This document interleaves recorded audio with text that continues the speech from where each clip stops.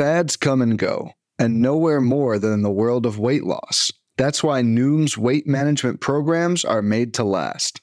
Noom uses science and personalization to help you manage your weight for the long term. Their psychology-based approach helps you build better habits and behaviors that are easier to maintain. The best part? You decide how Noom fits into your life, not the other way around. Sign up for your trial today at Noom.com. That's Noom.com to sign up for your trial today.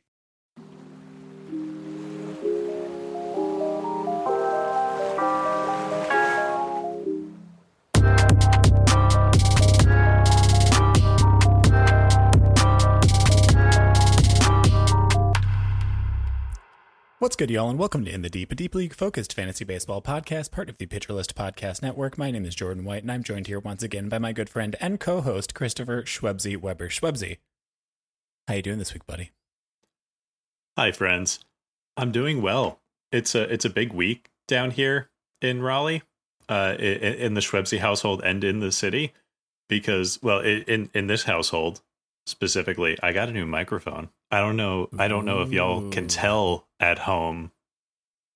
And I said y'all, so you could hear the North Carolina slowly taking over. But I don't know if you guys can tell, but we got a new microphone. So if you happen to hear more chair creaks and he's making them happen on purpose, and mouth noises, that's because of my new microphone, which I've configured to catch every little, breath and tongue smack, the fan whirring in the background, because I want to make Jordan's life as hard as possible within the editing process. Schwebzy trying to just be very intimate with our listeners and be like, "Hey, pretty mama, let me whisper in your ear." This is an ASMR / fantasy baseball podcast. Oh God, my chair just squeaked. What? How does that? Why is my chair squeaking now too? Do you think we can get one of those devices where you suck on an ear? Nope. I guarantee you that. Well, I mean, can we expense that? Actually, if we can expense it, then sure. I mean, to the government, yes. To Nick Peter Pollock, probably not. What if both? And then outside of this household, I went to my first ever card show today. Ah, yes. I never actually asked you. Did you get any goodies while you were there? So I did not. Today was the first day of a 3-day card show in Raleigh, and I had to work. So I worked for most of the day, and after taking care of a little puppy emergency, I snuck over to the card show at the very tail end of the day. I was there for about 2 hours, and I wasn't ready for the scope of a legitimate card show. There's figure 50 tables there, sure, something like that, and if you want to actually look through the inventory of 50 card collectors, that takes a lot of time. See, this is the thing that bugs me, is I feel like a lot of places have stuff. I mean, well, for me, it's I'm used to going to nerd events like Magic the Gathering tournaments, where it's everything is sorted by set in binders, and you can just ask them for the binder of that set, and it's just okay, yeah, here you go. But there's only compared to the hundreds of different sets of cards that come out every single year, there's 4 sets of Magic the Gathering cards. But I also figured that there would be some sort of electronic way to kind of organize and reference your cards too. That would be a nightmare to do yourself. But there's some collectors who are yes, here are my cards organized by team, and that's sure. Easy, that's great. But then there's your vintage collectors who have been collecting cards for 30, 40, 50 years. Yeah. There's no way to organize that well. They organize it by year, and that's the really the best you can do with that. And it's do I need to look through your 87 Topps Finest cards? No. The vintage table, I'm not a vintage collector, so those tables I can mostly skip over. But it's wild. I'm afflicted by decision paralysis in these situations. So today I left with nothing, but tomorrow I'm hoping to have a better plan of attack so I can actually pick up some goodies. I did. There was one collector in particular who organized who collected mostly modern, like the last like 10 years, and organized his cards by team, so it was actually easy to pick through. Mm-hmm. And I found some goodies for both myself and you, which I will be picking up tomorrow.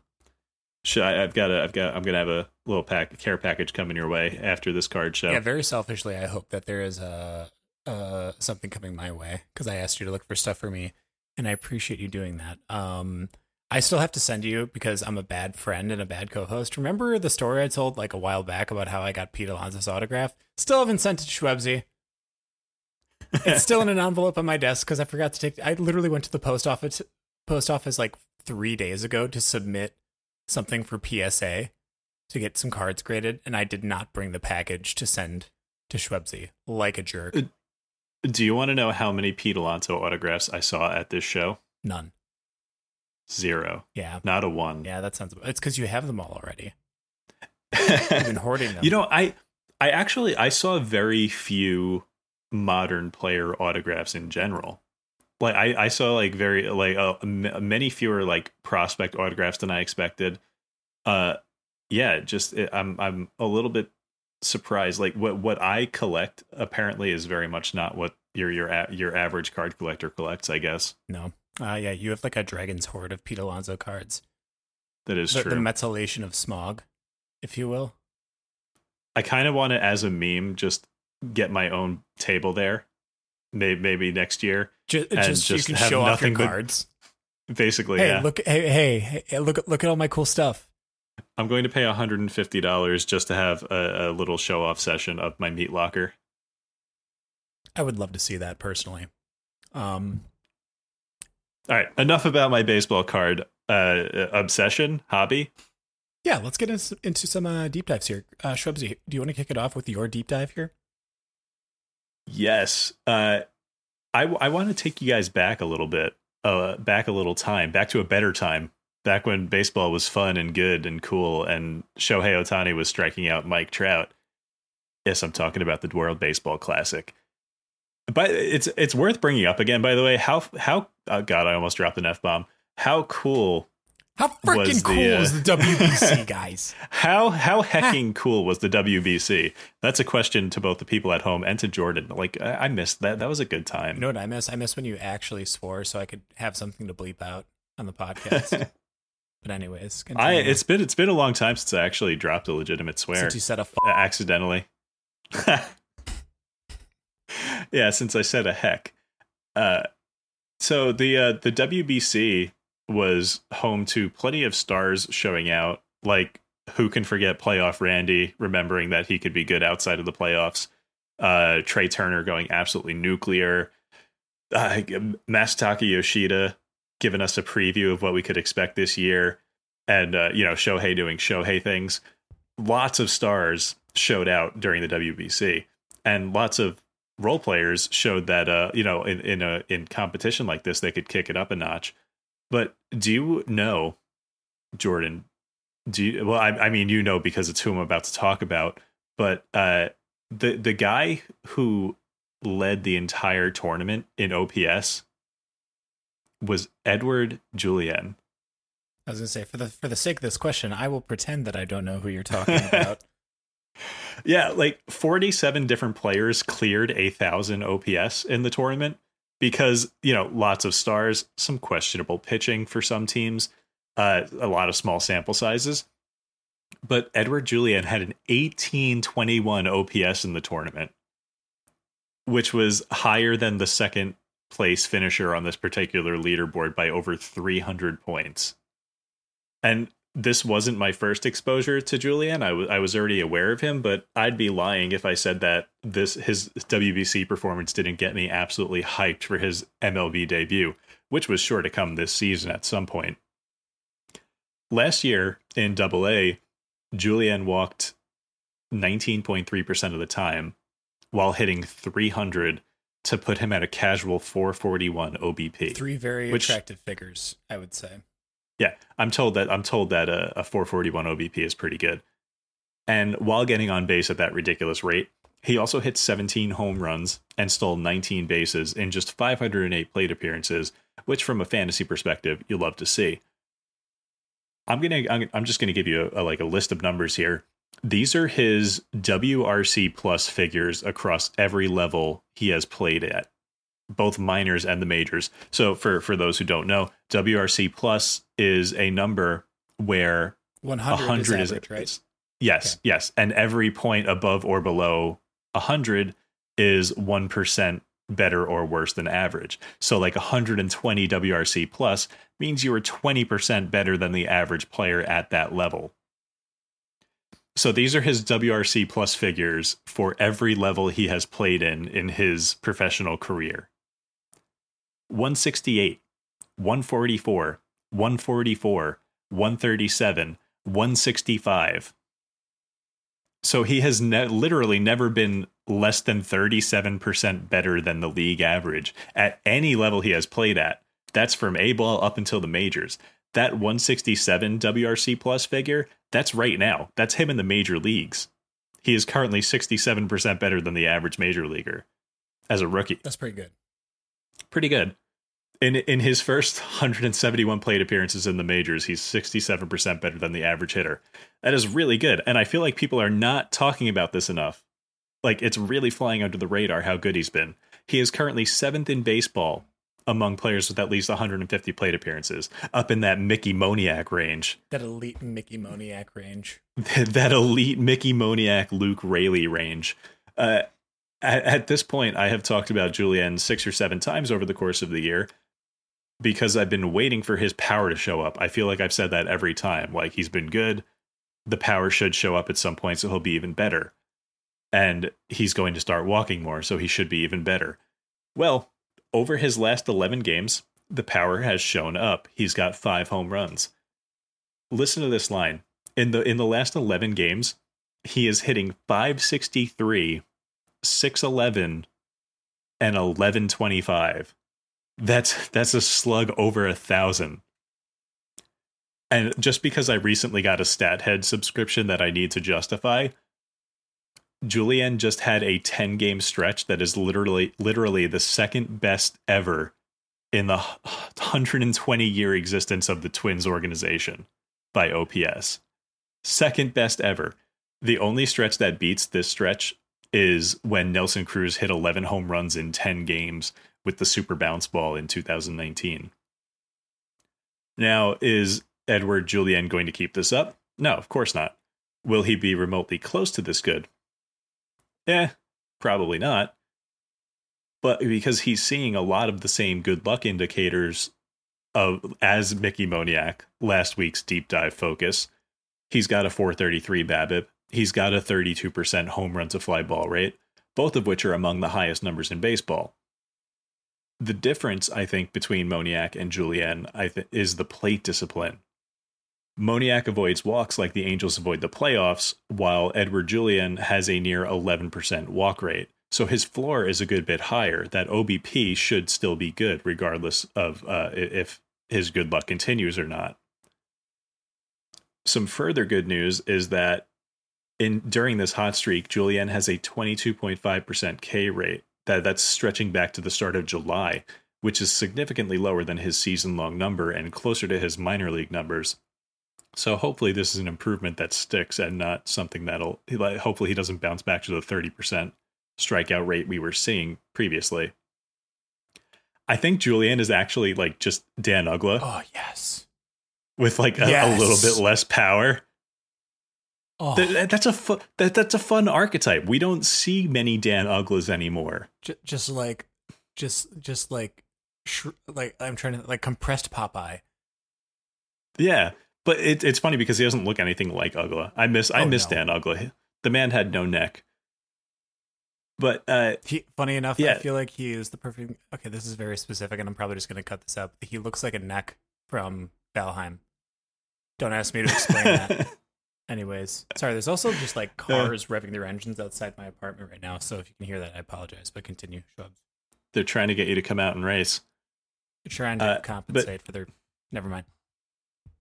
But this is a fun archetype of player that we don't really see that much anymore. a middle infielder with 20 plus home run power that takes plenty of walks, who's more of an OBP guy than an average guy. I feel like that's more of like an outfielder archetype or first baseman. But yeah, here we are with a second base, Edward Julien doing it. Julien's top end power is not what I would call elite, but he gets to his power frequently enough with a 45% hard hit rate and plenty of barrels. He pulls his fly balls, which we love to see, but he's also got 4 opposite field dingers, which is not something that I usually expect from a guy without elite pop.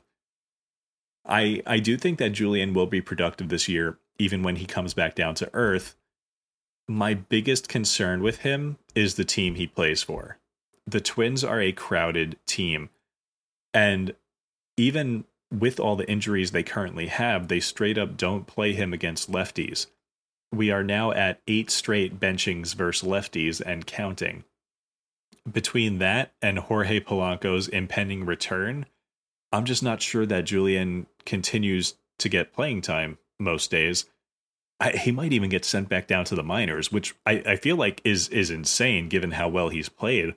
But they sent him back down a month ago when Polanco came off the IL, and he was playing pretty well, if not this well. Yeah. As long as Byron Buxton has a stranglehold on the Twins DH spot, that's one less place for Julien to get plate appearances as well.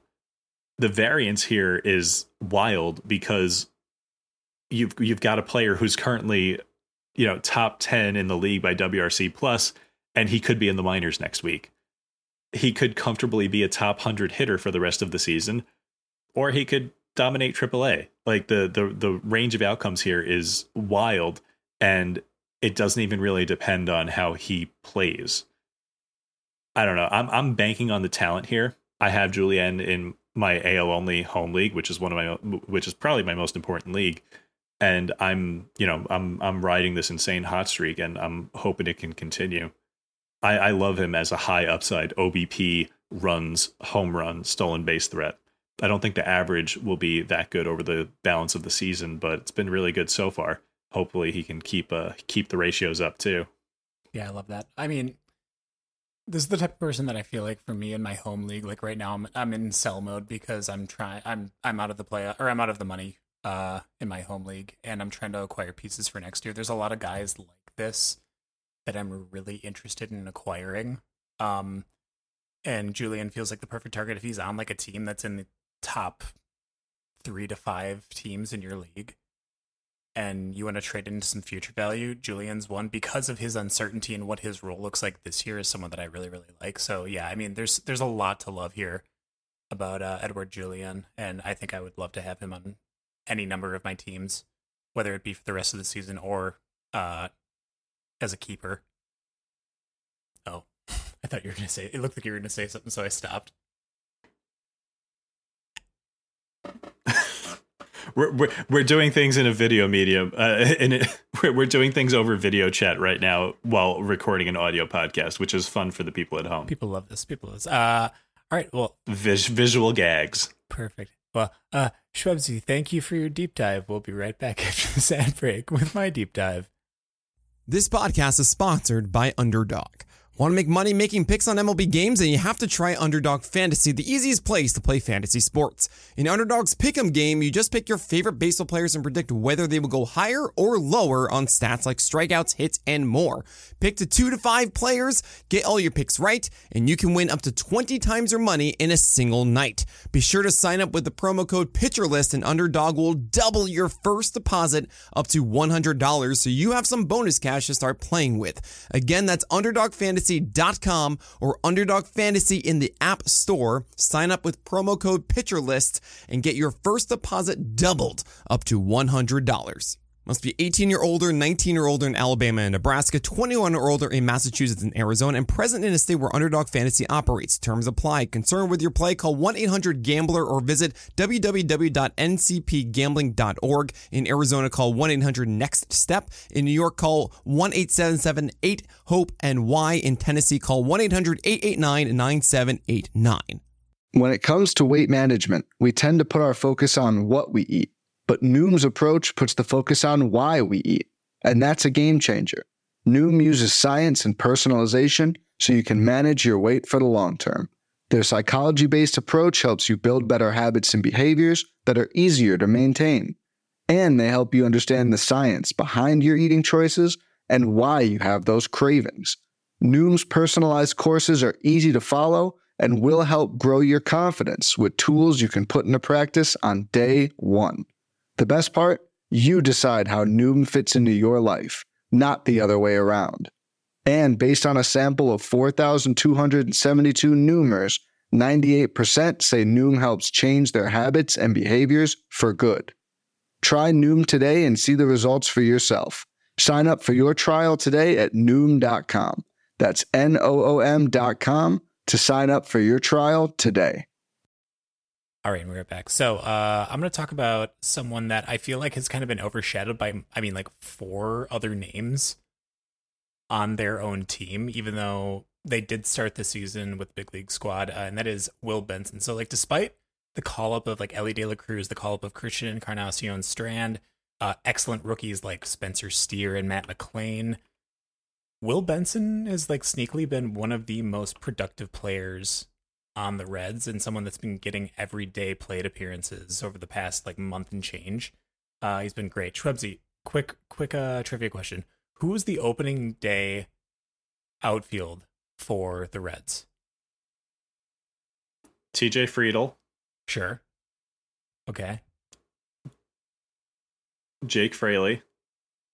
Okay, that's number 2. I'm not confirming correct or incorrect. Sorry. I'm taking answers. Okay. So you've guessed 2 now, and then who do you think the third one was? And Will Benson. Okay, you got 2 right. Jake Fraley was not. What was he? Was he DHing? He might have been DHing, but opening day, I think it was right fielder Will Myers, who's now been released. Oh God, Yeah. I'd already forgotten about him. Unfortunately, I remember when everyone was very, very high on Will Myers. Yeah, he was a popular sleeper for a little bit there, having a resurgence in like a better ballpark, so on and so forth. But anyways, things haven't changed that much in the outfield. Like, obviously Friedel is still there and performing fairly well. Fraley has been playing regularly and putting up good numbers. Will Benson has been awesome, but that's mostly since he returned from the minors. He got sent down after like 2 weeks at the beginning of the season where he, like, I think he had 1 or 2 hits in the first 2 weeks of the season, got sent down to AAA to get right, walked like 24% of the time in AAA, and then got called back up. Since he returned from that brief and kind of dominant from an on-base percentage perspective stint in AAA, he's been a monster for the Reds. So since he got called back up on May 21st, he's slashing 330, 434, 609 with a 174 WRC plus. Eat your heart out, Edward Julian. Yeah, well, maybe he shouldn't have been so bad in April, and he'd actually be above Julian on the leaderboard for the season. Doesn't matter. Doesn't matter for my time frame that I'm talking about. I'm going to win my argument because I'm going to look at through my narrow scope. Arbitrary endpoints, baby. Arbitrary endpoints. But genuinely, I think the most impressive thing about Benson is that after that very slow start to the season and really like a less than stellar debut in 2022, he finally started living up to his excellent on-base skills that he displayed in the minors on a regular basis. Since being recalled, he's been walking at a 15.4% rate. He's been a perennial double-digit walk rate guy in the minors, and in his 2 previous stints prior to getting called back up, he was at less than 5% in his 2 tries at the major leagues. So it's nice to see him actually live up to that potential. Now, there has been a lot of batted ball luck involved in Benson's success so far. He's got a 405 BABIP since being called back up. But I will say that the rediscovery of his excellent on-base skills, along with the fact that he has like double-digit stolen base speed and double-digit power potential, it's a really unique blend that you do not see this widely available in leagues, particularly deep leagues. I think that he, for me, is probably one of my priority pickups if he is available in your league. I don't think there's easy. I don't think there's going to be any outfielders that you're going to find on your waiver wire they're going to be better to grab than Will Benson, especially rest of season. Like, even if he gets platooned, he's a lefty. He's going to be on the strong side of the platoon. There's no reason that you shouldn't have him on your squad if you have like 5 outfielders or more, even like in a 12-team league at this point. I do want to throw just like a tiny bit of cold water on Benson. he lacks the top end exit velocity numbers we love to see. I think he's the type of guy that's going to barely crest double digit home runs every year. He's got 6 right now, I believe. He'd be on pace if he was playing for 600 plate appearances, which he's not going to get to, obviously, for right around like, I think like 16 to 18 ish, somewhere in there. That said, this year he's been helped up by 2 things. Obviously, like, he plays in Great American Small Park, otherwise known as get it? Do you get my joke? Because it's on the smaller side for baseball ballparks. Well, no. I call it because it's Great American Small Park, and that spells gasp. It's terrible. I love when I have to explain a joke. It makes it so much funnier. It makes it so much funnier. That means it was a good joke. That's, you know what? The telltale sign of a good joke. Like the 2 people that'll find it funny, you're welcome. So yeah, obviously playing in Cincinnati helps him immensely, but also he's got a career high barrel rate of 10.6% right now. There's going to be some regression on the power front, and he's not going to maintain that probably, but even if that happens and the average ticks down over time, he's still going to be immensely valuable in OBP leagues specifically, just because he gets on base so much. The only other thing that I'll say about Benson is that he's going to be buried at the back end of that lineup for the foreseeable future, just because there is so much talent ahead of him. I mean, obviously, like all those names that I said at the top, I didn't mention Jonathan India. I didn't mention Joey Votto. Like, it's not going to be him hitting in any other spot aside from like maybe 8th or 9th for the rest of the season. Future years up for debate, but it's yet to be seen on that front. That said, I think that a guy with like 3 home runs, 3 stolen bases, and 18 runs plus RBIs since July 1st, with an average north of 300, he continues to put up those 5 category contributions. Someone like that in the sub 20% rostership pool isn't something to sneeze at. He should be rostered in every 12-team league with 5 outfield spots, and maybe even some with fewer outfield spots than that if you're desperate for help. I have him in the Pitcherless Legacy League, which is a standard league size. Yeah. 3 outfielders. He's been fantastic. He's not going to put up like elite power numbers, but again, stolen bases are going to be there. The runs are going to be there for sure. And again, even if that average ticks down, he's getting on base enough to provide value in at least 2 other categories. So I'm all over Will Benson if you're able to get him in any of your leagues. Yeah, I mean, we've been talking about him for weeks. I'm a big fan. Yeah, it's about time we did it. I'm surprised that we hadn't done a deep dive on him yet. Kind of blows my mind. The surprising thing to me is that he's not over 20% yet. Like this, he's been so good for months now. He's at like between ESPN and Yahoo, he's at like 7 or 8%, something like that. It's wild, so surprising. Yeah, pretty crazy. But yeah. All right, I think that's it for my deep dive. We'll be right back after this second ad break with another set of league-wide roundups. All right, and we are back. So let's start off with the NL East, Schwebzy. I'm going to kick it off with Miami and talk about Garrett Cooper real quick. So it feels a bit repetitive to be hammering on Cooper as much as we have, and while the power has tapered off as of late, the bat has continued to perform in the batting average department. He's been hitting .298 since the start of July. I think I'm still in on Cooper, obviously. Be nice to see that power tick back a little bit, but in the meantime, he's not going to hurt you necessarily. He's still batting in a premier lineup spot. So kind of all over that. I think that's all we had actually for Miami though, right? Yeah. All right. We get to do your favorite section of the week, Schwebzy, and least favorite section, which is the perennial, the regular New York Mets beat. I'm going to let you take it away here. I wish this could not be the perennial New York Mets beat. Sorry. You put the beat in New York Mets beat. The Mets put the beat in. So Brett Beatty, we might be having. Whoa, Brett Beatty. We might have some signs of life here. He hit home runs on back-to-back days against the Chicago White Sox, and frankly, just seeing him hit fly balls 2 days in a row is exciting to me at this point. This stretch puts him back on my radar as a stash, but I would not want to be starting him anywhere just yet, not with the way he's been striking out lately. But before those home runs, I was ready to say that he could benefit from some time in the minors. So I'm backing off from that a little bit. I'm hoping that he can parlay those home runs into some better production going down the stretch. And then there's Mark Vientos, the other Mets third base prospect, who is back in the majors thanks to Starling Marte's injury, migraines, I guess. He is sitting in his first game back in the majors, which is not what you want. He still has elite power potential, but you cannot hit dingers from the bench, which is, fun fact you guys may or may not know. We have to see what Buck does with his playing time. I'm not optimistic because they have generally not seemed inclined to give Vientos a lot of playing time this year, but maybe after the trade deadline, some plate appearances will open up. And speaking of the trade deadline, just something to monitor. The Mets closer situation could suddenly become very murky. If the Mets enter sell mode, that would likely mean no more David Robertson. That would likely mean no more Adam Ottavino, which would leave, I guess, Drew Smith as the closer, or maybe more likely Brooks Raley, because if the team is bad, it's not going to matter if they have a lefty specialist or not, I guess.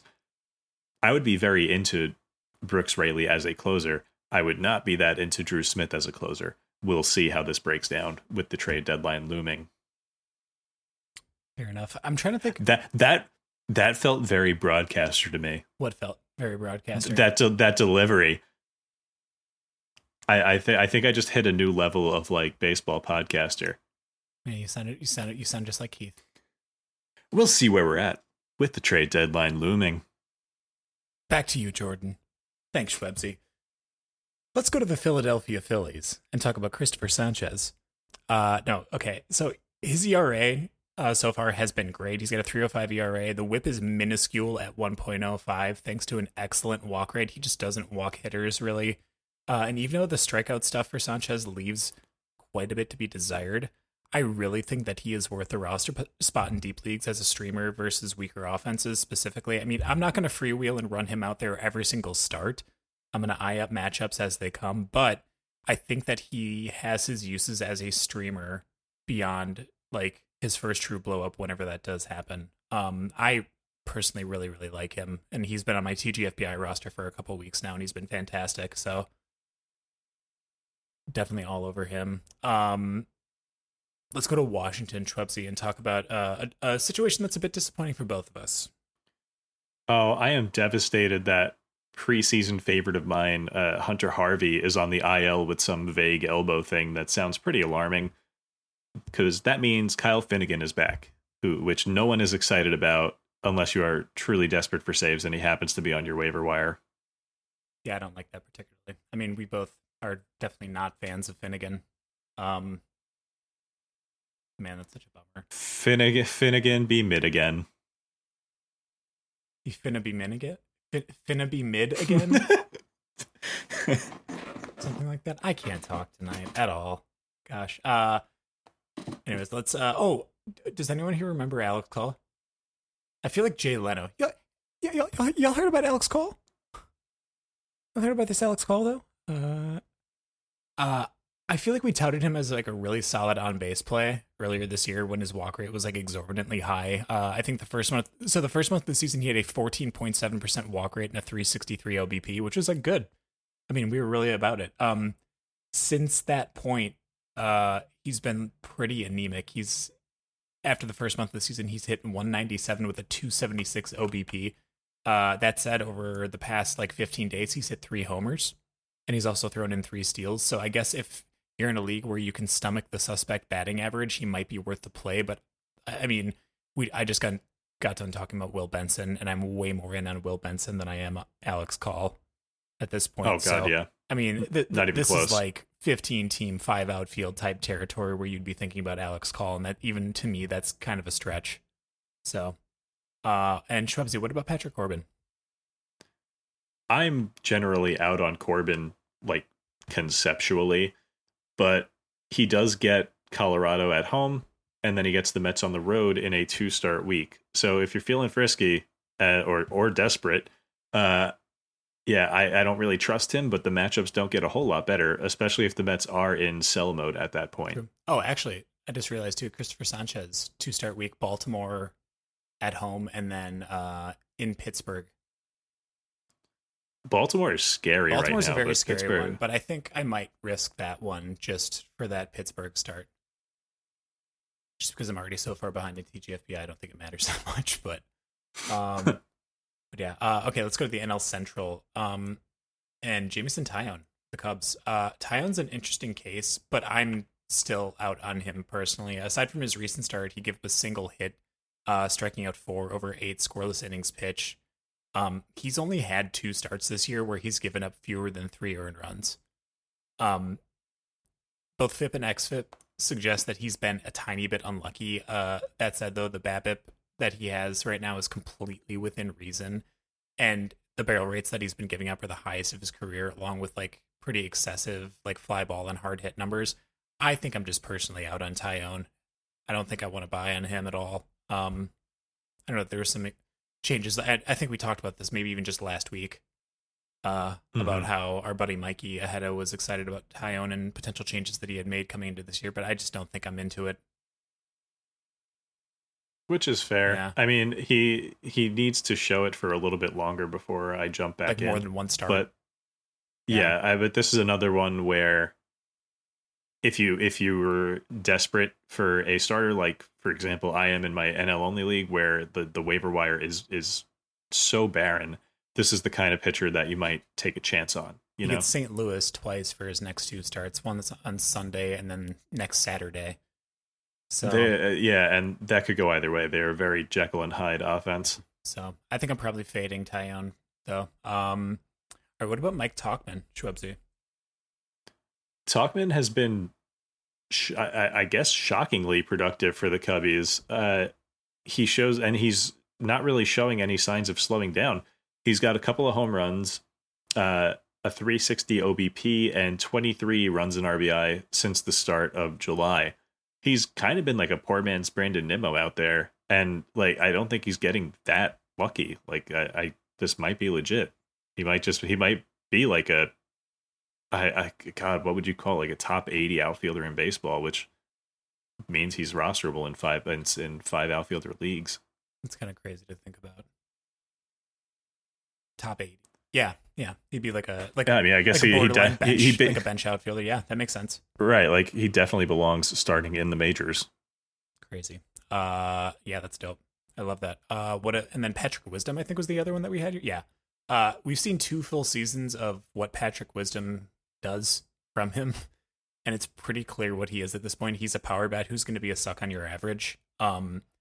His home run pace for this year is kind of absurd. Like he's got a 43 home run for like per 600 plate appearance pace, but he hasn't been healthy the entire year, and he's getting bumped further and further down that order as the season has chugged along. I mean, you have guys like Bellinger seeing a resurgence and pushing him further down that lineup. I think there's just better hitters in general in that lineup, and he's going to be like a 6, 7, 8 hitter probably for the rest of the season. If you really need home runs, sure, grab him, but I just don't think he's worth the pain that he's going to give you in the batting average department. Yeah, that's fair. That's kind of his MO at this point. He kind of is what he is. That April hot streak is very far in the rearview mirror at this point. For sure. All right, let's go to Cincinnati. Shows you get a couple names here. Let's start with Christian Encarnacion Strand. Yes, Encarnacion Strand is definitely rostered in over 20% of leagues already, comfortably. But this is just, a PSA to check your waiver wire for him just in case, because he can in fact rake and seems to be the heir apparent to Joey Votto for when Joey Votto stops banging. And then on the pitching side of things, there is Graham Ashcraft. And I just wish that Graham Ashcraft would make up his mind as to whether he is good or not. He's got such an electric arm, but rostering him is wildly frustrating. Get this, from the start of the season through May 6th, he had a 2 ERA. And then over his next 8 starts, he had a 12.82 ERA. That's over 8 starts. And now in his most recent 4 starts, he has a 1.82 ERA. He's not as good as the good stretches, and he's not as bad as the bad stretch. But he seems incapable of being mid. He seems to only be either really, really good or really, really bad.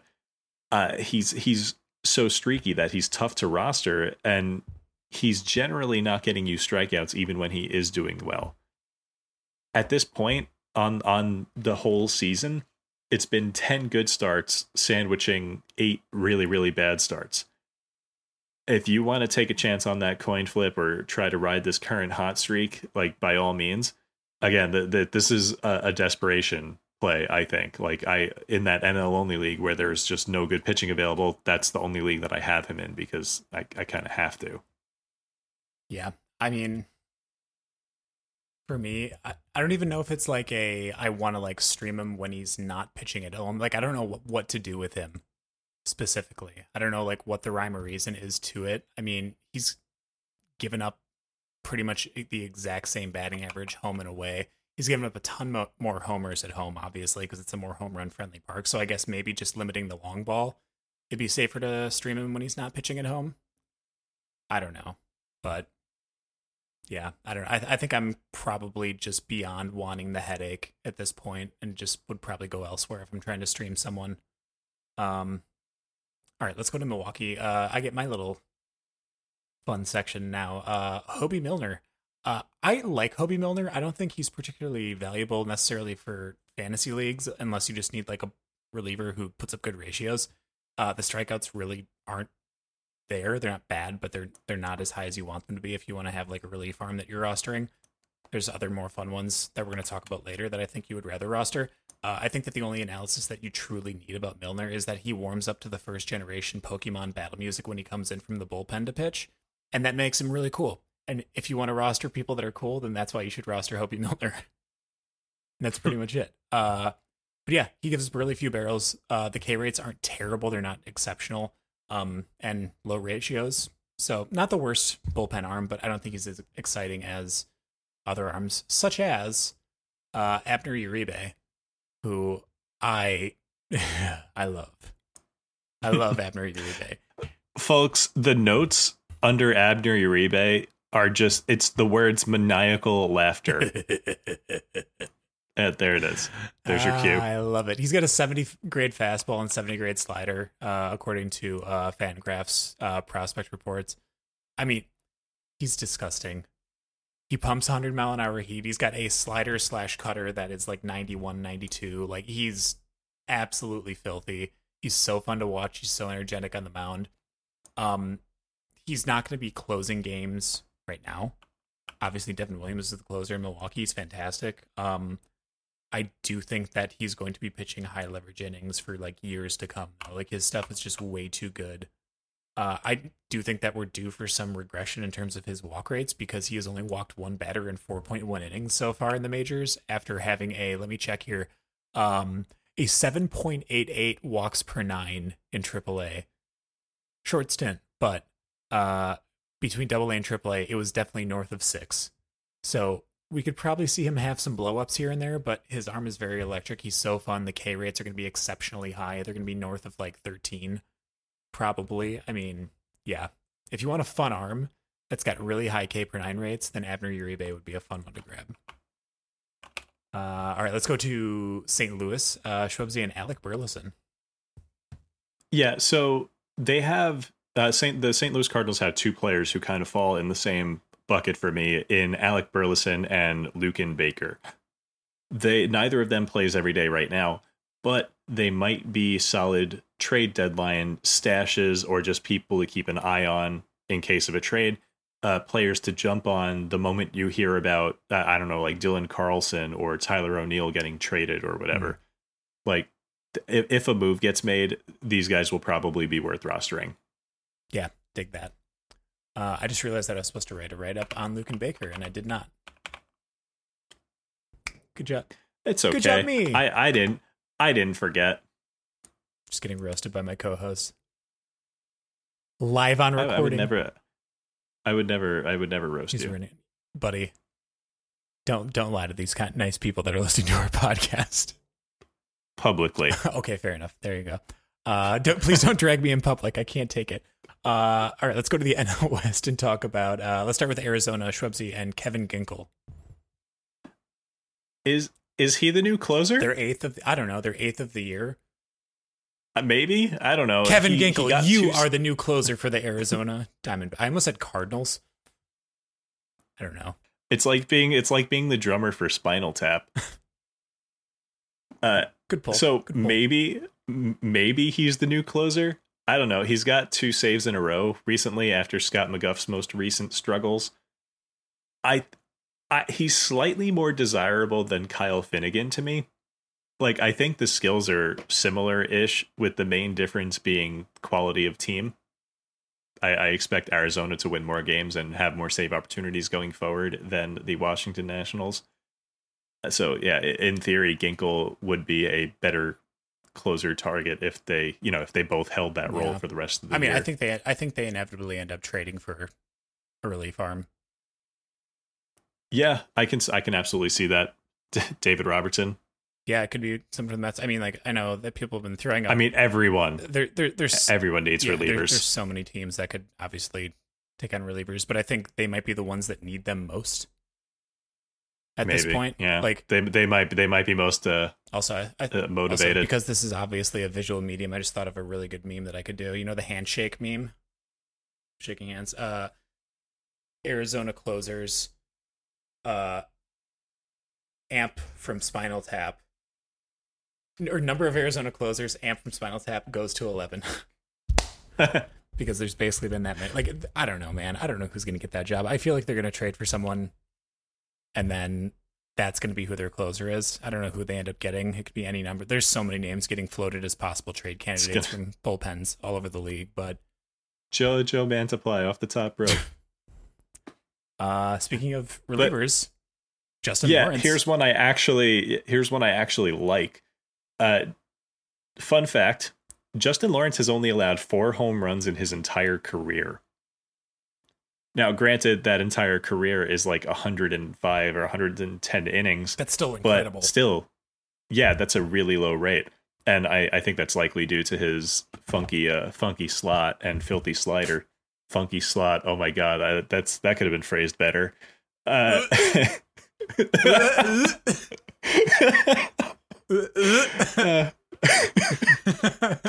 Leaving it in. Let's go. He's funky arm Found the slot. name for the episode.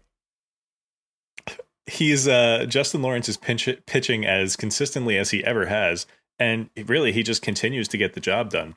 He hasn't had a FIP over 4 in any month this year. In July, he's even stopped walking people as much, which is his biggest bugaboo. Although that's likely more of a small sample size thing than a new skill. Fact of the matter, long story short, I like Justin Lawrence the most out of the few closer candidates that we talked about today. Okay, I dig that. All right, let's talk about, once again, why. I mean, okay, I get it. He was hurt, so this makes sense that he maybe dropped below 20% again. But Randall Grichuk is still rostered at a sub 20% rate, and I don't get it. I still don't get it. I mean, he was dealing with a groin injury, is back as of, I think, today, where he went 1 for 4 with a run scored.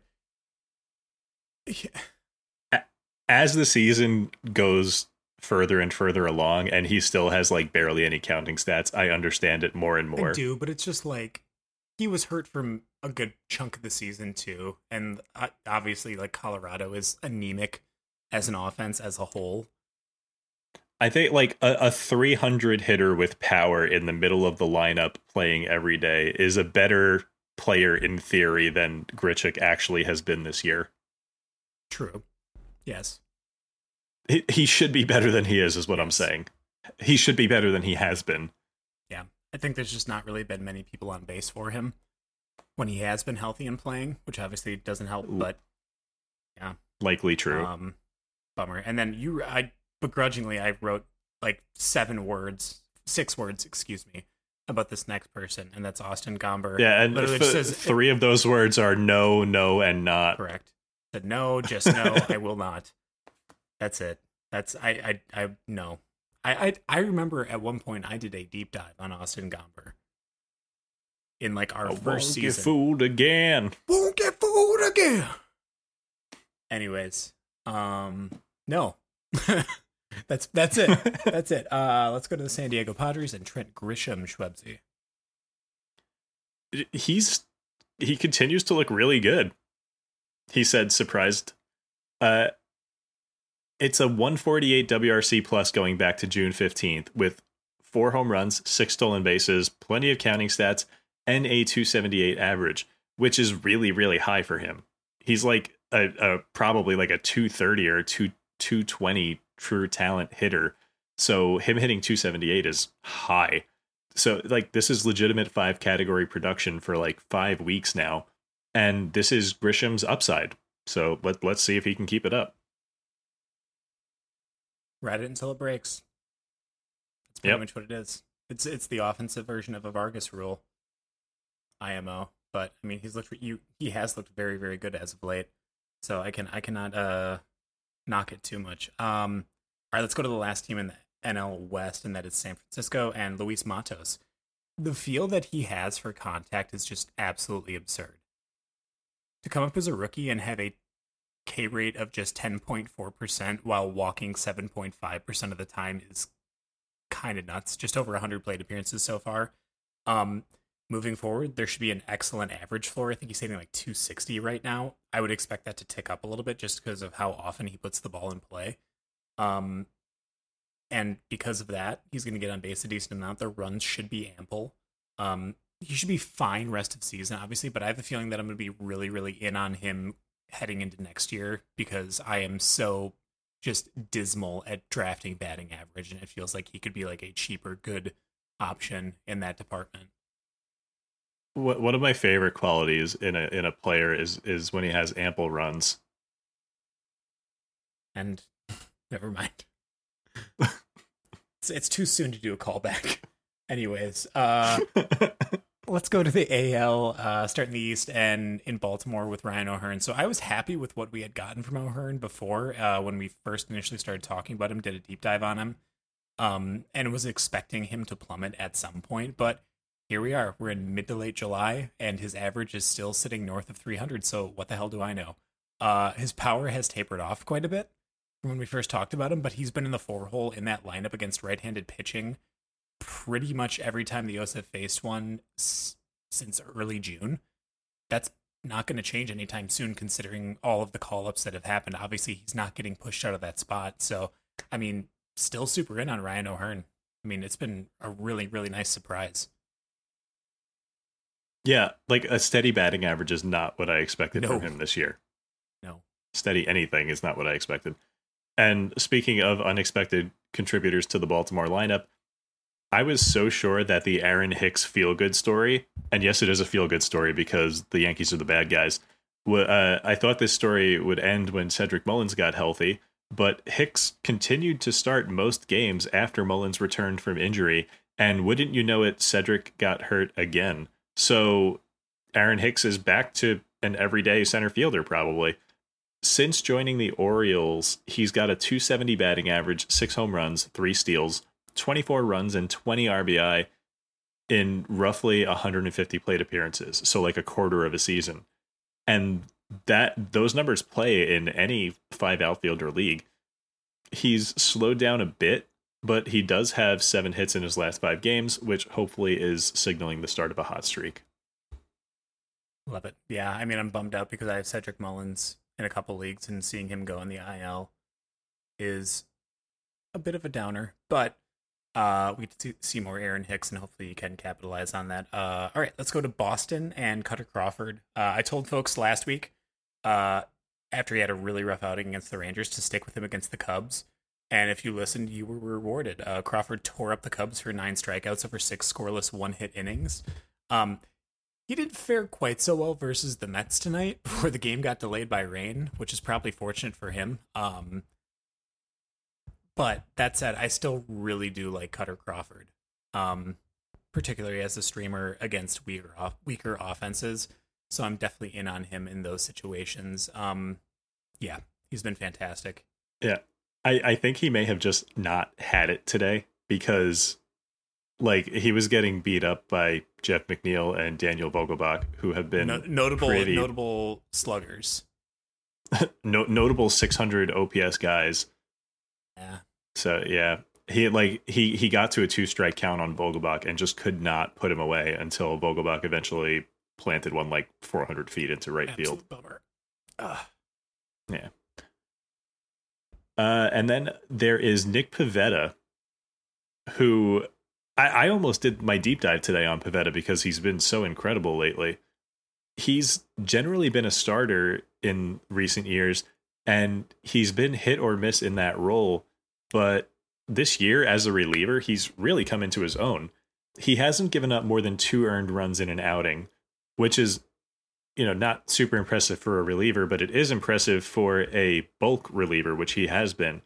And going back to this is going back to May 21st, and in that time frame, he has struck out 52 batters in 35 innings, which is like, elite reliever K per 9 numbers there.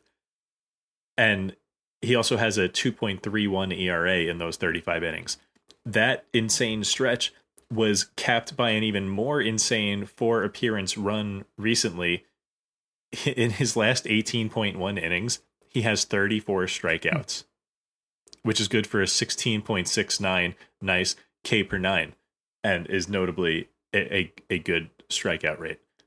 This weekend, he's going to be piggybacking against the Mets, and I will be running him out there in a couple of leagues because I don't trust the Mets to string together hits against a pitcher who's really pitching at the top of his game. Yeah, that seems fantastic. I do not have Nick Pivetta in any leagues, and I'm kind of bummed about it. I wish I had paid more attention to him before you brought him up. He's probably not available for me in any of my leagues, at least in a timely enough manner to use him. So that's a bummer. Gotta check. Yeah, but all right, let's go to New York Yankees, and I'm surprised you actually chose to talk about the Yankee here. Oh, I guess I did claim my players to talk about first. You're kind of a Clark Schmidt guy, anyways. Yeah, I'm surprised you're talking about the guy that I forced you into talking about. I winked. I just winked. Sorry, podcast listeners. I just winked at Schwebzy via webcam. Visual cues, audio medium. I feel like I've been talking about Schmidt all year, and that's kind of because I have. And all right. So ideally, he would go deeper into games. Ideally, he would strike out more batters. But the fact is, he hasn't allowed more than 3 runs in a start going back to May 14th. And since May 14th, he's pitched at Colorado. He's faced Baltimore twice. He's faced Boston twice. He's pitched in Cincinnati in the Gasp ballpark. And he's faced Texas. He's had a really legitimately tough schedule this year, and he's come out of it with an ERA like a shade over 4. That's really not bad, especially for a young pitcher just getting bulk innings for the first time in his career. And yes, the strikeouts have ticked down over the course of the season, but he's been surprisingly reliable. The whip is a bit high. But he's available in a ton of leagues. Clearly, he's not perfect. And looking back here at, let's see.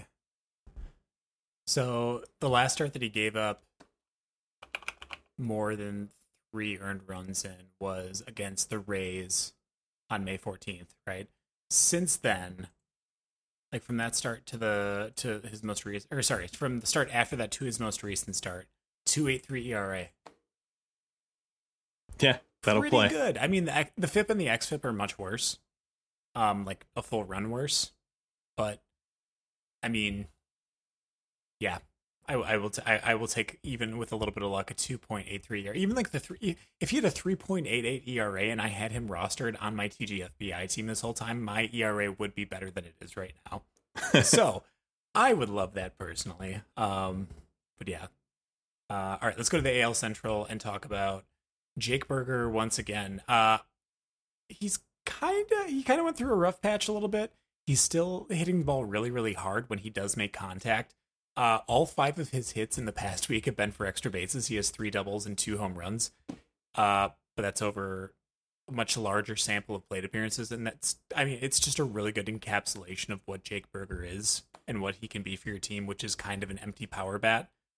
He's gonna nuke your average most likely, but all right, I have a question. If Jake Berger was a burger, what burger would he be? Baconator. I have. That's what I was gonna say. Great minds, baby.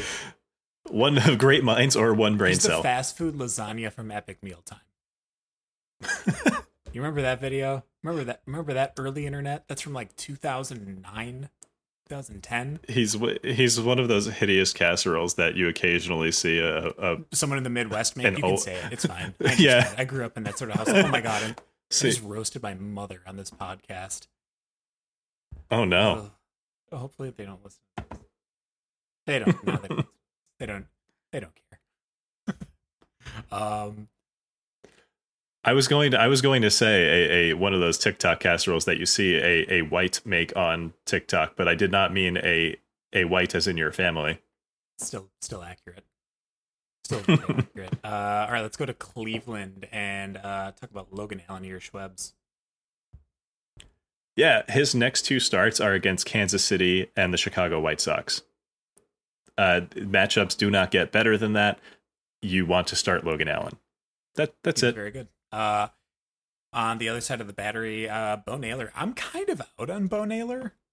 Like, he isn't getting everyday playing time. He's striking out nearly 30% of the time and not walking that much. I think as far as like going and searching for a second catcher, I think that there are better options out there. Personally, I don't know. I just don't think that we've seen enough from Bo Naylor so far. I think there's more in the tank, but yeah. I do want to see it. Yeah, I'd rather see it first. I mean, like, if it's a redraft league, especially, like, I'm not going to try to grab him when I feel like there are more reliable catchers out there in terms of production. But all right, let's go to Detroit. Shrebsy, kick it off with Kerry Carpenter. This is one of those players who, kind of like Jose Siri, I feel like I'm going to wind up just talking about every week because nothing has changed. He's playing regularly. He barrels the ball regularly. He could hit 25 home runs, and he didn't even start the year like playing all the time. It's like, I mean, he's probably like he could match Jake Berger in home runs for the rest of the year with like a significantly better batting average. Yeah.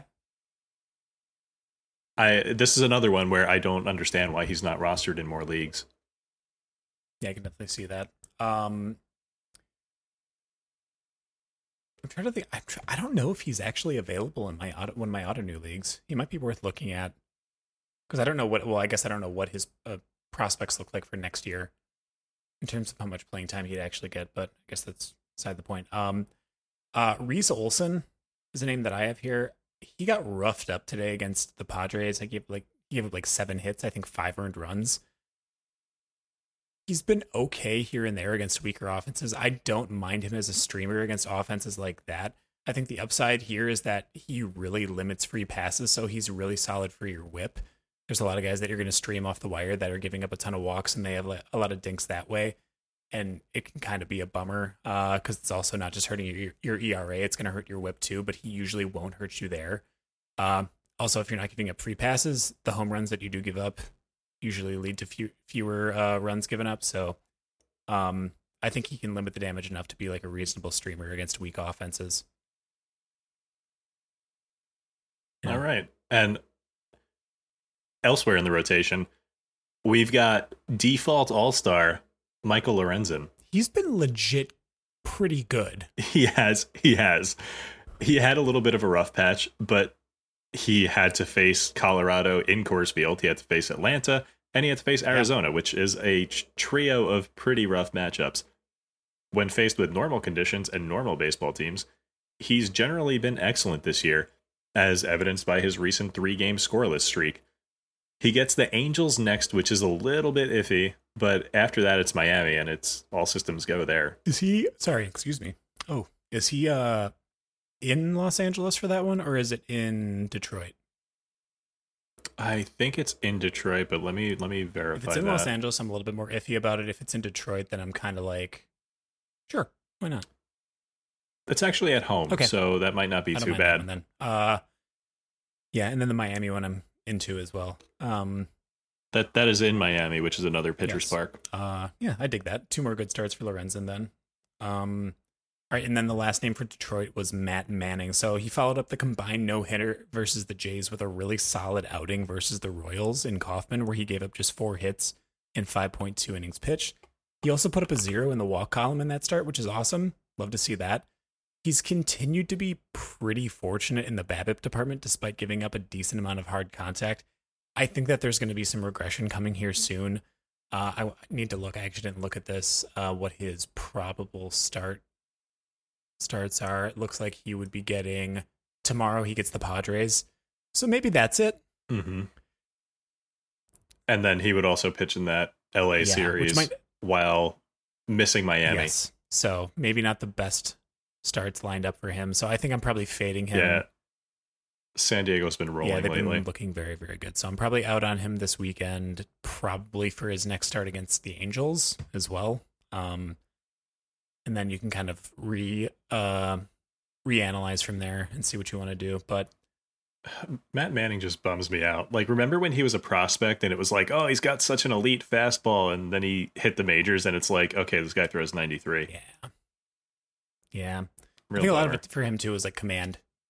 He was like a command guy as well. Like he was touted for how well he like was able to locate all of his pitches, but it's just like none of the stuff is particularly impressive. So yeah. And also his like his pitch usage has stayed pretty steady over his brief career, his 3-year career now. So it's like there's not a lot of experimentation happening. He's using his curveball a little bit more, but like his curveball isn't like a super elite offering. Like that's actually his worst pitch this year. I'd be curious to see if there's been any changes. Like obviously there's other things you can change in terms of just outside of your usage. Hey, whether it's like quick quiz. Yes, what's up? Jordan, what do you think the whiff rate on Matt Manning's curveball is? How many have been thrown? 114. 4.7%. 9.3, Okay. which is bad. Yeah. Bad, just not as bad as your guess. I thought it was going to be like absurd. That is 9.3 is absurd. I mean, does he throw it a lot as like a first pitch get me over strike? I wonder. Maybe. I'm looking at it now. Let's see. He throws it in the zone more than he throws it in the zone really, really regularly. Well, that makes sense then. Yeah. His swinging strike rate on his curveball is 8th percentile for baseball. So yeah, among the league's worst. Oof. Not a fan of that one. But it does get a lot of called strikes. Yeah. Makes I feel sense. it's probably like a first pitch steal a strike type thing for him. Yeah, this looks like more of an intent thing, but it's still bad that it never gets waved at. Bummer. All right, let's go to Kansas City and Alec Marsh. So he got absolutely crushed tonight versus the Yankees. He gave up 3 home runs in 5.1 innings pitched. He's now got 14 earned runs in 20.1 innings pitched. I don't really feel comfortable recommending picking someone like Alec Marsh up, even after he had that start against the Rays where he struck out 11. It feels like the Rays have been iffy lately, especially in the strikeout department. So like I can't comfortably recommend picking someone like him up at such a vital point in the season for so many teams. I'm passing on him. I'm not really interested. Typically, I'm not really interested in Kansas City pitchers in general. Yeah. So I'm fading that. Let's go to Minnesota and Schwebzy, Alex Kirilloff. Kirilloff is an interesting one. Like he's got the prospect pedigree. Like he was given a 60 hit tool and a 60 raw power combo by Fangraphs, which is, a nice place to start as a young power hitter. But and he has been on a serious heater lately. Like he's been really good. But I'm not impressed by his underlying metrics, and I don't know. It's always possible that he's the kind of hitter that can be good in spite of underwhelming metrics, like a Michael Conforto. But that kind of needs to be proven over time. I will ride this hot streak. He's worth rolling out as a corner infielder right now. but my like thoughts on his future as a productive player are kind of like in flux right now. Yeah, I mean, as far as corner infielders go, I don't know if there's necessarily many better options out there. Like, I'm literally just scrolling through the rest of the folks that we've talked about, and there's maybe one or two that I would consider going to before him. Like, I would probably go to Beatty right now. Garrett Maybe, Cooper as yeah. a corner infielder, I would probably go to before Alex Kirilloff. That's a definite for me. So he's like up there. Man, that's a hard one. He is walking 10% of the time, which you love to see. And that's a lot more than he's walked in his previous stops in the majors. Yeah, I mean, I guess that's something to keep in mind and monitor. And if that keeps up, then it becomes much more attractive to me. But yeah, I think I definitely take Cooper over him right now. But I do like it as an option. Obviously, with Randa out for the meantime, he'll be a solid option. All right, let's go to the AL West and wrap this bad boy up. I'm gonna start with Yainer Diaz. So it's the second time today, funny enough, that Diaz has sat in 3 games, and he's only started 4 of 7 since the All-Star break after he's played in 13 straight games prior to that. I'm a bit concerned about his playing time here, although they have faced 3 straight lefties, so that might be a factor in why he hasn't played as much. He has been sitting against lefties on occasion, so maybe that's part of it. Not really sure what's going to happen there, so just keep that in mind and monitor that to see if his playing time ticks back up. And then Brandon Bielak, Schwebzy. Man, last time I talked about him, I mentioned how unimpressed I was by him. So then he went ahead and beat the Rockies in Coors while striking out 4 and walking 3. Please make this make sense. I don't get it. He had like an 0.77 BABIP for that game against him. I'm still not buying this. It feels like just a streak of obnoxiously good luck for Bialik. Yeah, he is. I mean, giving up 3 free base runners and having such a minuscule BABIP in Coors, it just screams lucky. Yeah, I'm also not particularly interested in that one. And I've just checked myself. It's Bielak. Yeah, Brandon Bielak. All right, let's go to the Angels, Schwebzy, and talk about Chase Silseth to kick it off.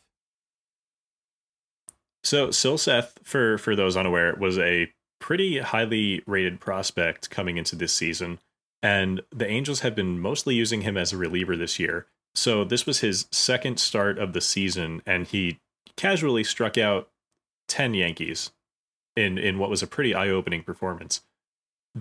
We talk about all the time how there's not generally a lot of strikeout upside on waiver wires, so Silseth is definitely someone worth keeping an eye on.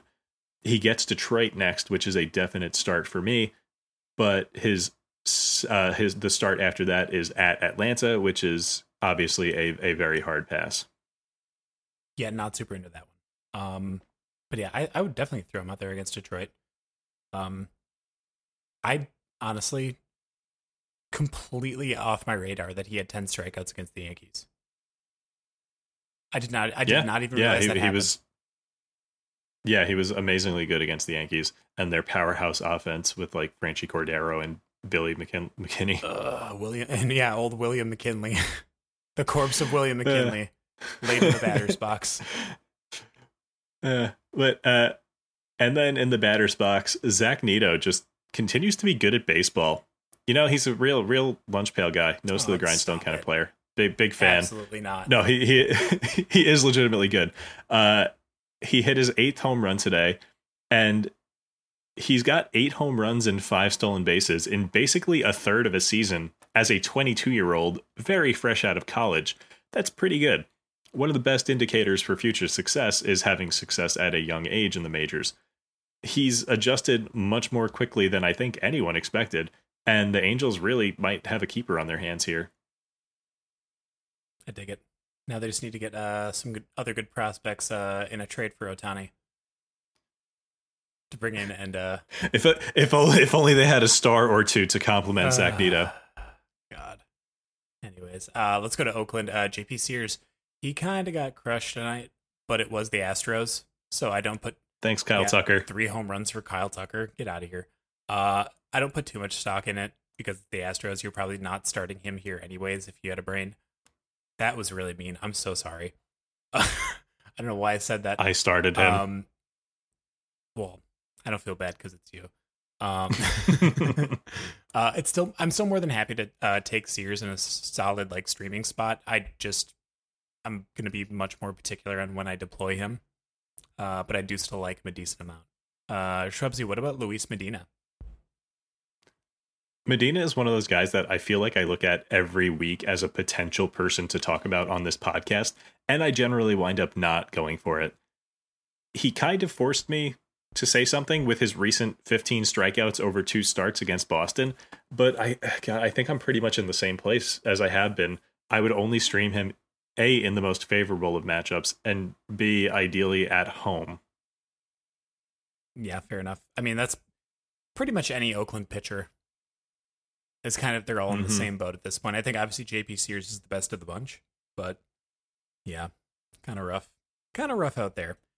And then lastly for Oakland, Tony Kemp, he continues to rake. He had 2 more hits tonight, pushing his average to just over 300 since the calendar turned to July. He's also got 6 steals so far this month, which is more than half of his season-long total. So if he continues to hit for a solid average, he's going to be a really good addition if you need stolen bases too. Kemp's been great as of late. Yeah, big Kemp guy. All right, then going to Seattle. The only one we have here is Matt Brash. Hey, do you like strikeouts? Then you should like Matt Brash. We've talked about Brash a couple different times on the podcast between this year and last year. He's got a K per 9 of nearly 16 on the season. That's good. For reference, that's pretty good. Also, fun fact about Matt Brash, in 16 of his 47 appearances this year, he's recorded all of the outs in that appearance by strikeout. That's kind of wild. That's a really cool stat. It's a very, very fun and cool stat. It's just absurd to me. And I wonder if there's anyone who could like hold a candle to that, like maybe like Felix Bautista. Oh, Bautista has to have just as... I'm literally going to look right now. Well, while you're doing that, I'm going to wrap this up with the last player we're going to talk about today, Travis Jankowski. He has started 8 straight versus righties. He is not really playing versus lefties, but he's got a 175 WRC plus in July. And he achieved his previous sky high WRC plus by walking a lot and making a lot of contact. This month, he's not even walking. He is simply slapdicking his way to production right now. He's not walking. He's not striking out. If he continues to not walk, I'm less interested in him. But right now, he has a 400 plus average and 6 steals in July. And he's playing most days in the best lineup in the league. You kind of have to play him right now. I added him in like 2 leagues, and I'm shocked that I've added Travis Jankowski in multiple leagues this year where I'm trying to win. We always talk about the least expected names near the end of the year. That's what we do, baby. There's always some really weird ones near the end of the year, or like after the All-Star break, I should say. Okay, so Matt Brash, 16 of 47 appearances with all the outs recorded by strikeout. Felix Bautista, 12 of 44. So Brash has a higher percentage and a higher number in general. Oh, look pretty at that. Crazy. Pretty crazy. But yeah. That's the end of Fun Facts with Jordan and Schwebzy, and that's the end of this week's episode of In the Deep. Thank you all so much for joining us. We appreciate it. If you like the show and you want to follow us and keep in touch, feel free to follow our shared podcast account on Twitter. That's at inthedeeppl@gmail. God, I just said the email. Oh, God. Here we go. Okay, let's try it again. You can follow us on Twitter at our shared podcast. Oh my God, I can't do it. I'm dying. At our shared podcast account at InTheDeepPL on Twitter. Or you can email us at inthedeeppl@gmail.com. You can follow Jordan at Bunt Singles. You can follow me at Schwebzy, SHWEBSI. That you can follow me on, oh my God, on Twitter, on Blue Sky, on Threads. I have them all right now. I just have Twitter and Blue Sky. I hate it. Blueski, old Blueski. I'm deleting my Instagram too. Bye, Mark. Sending some skeets on the old Blueski. Bye, Mark. That's what I'm doing. Anyways, Bubsy, send him out. Bye, friends.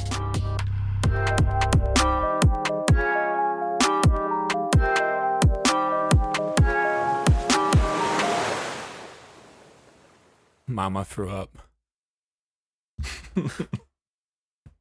Threw up in my mouth. All right, I am hitting stop.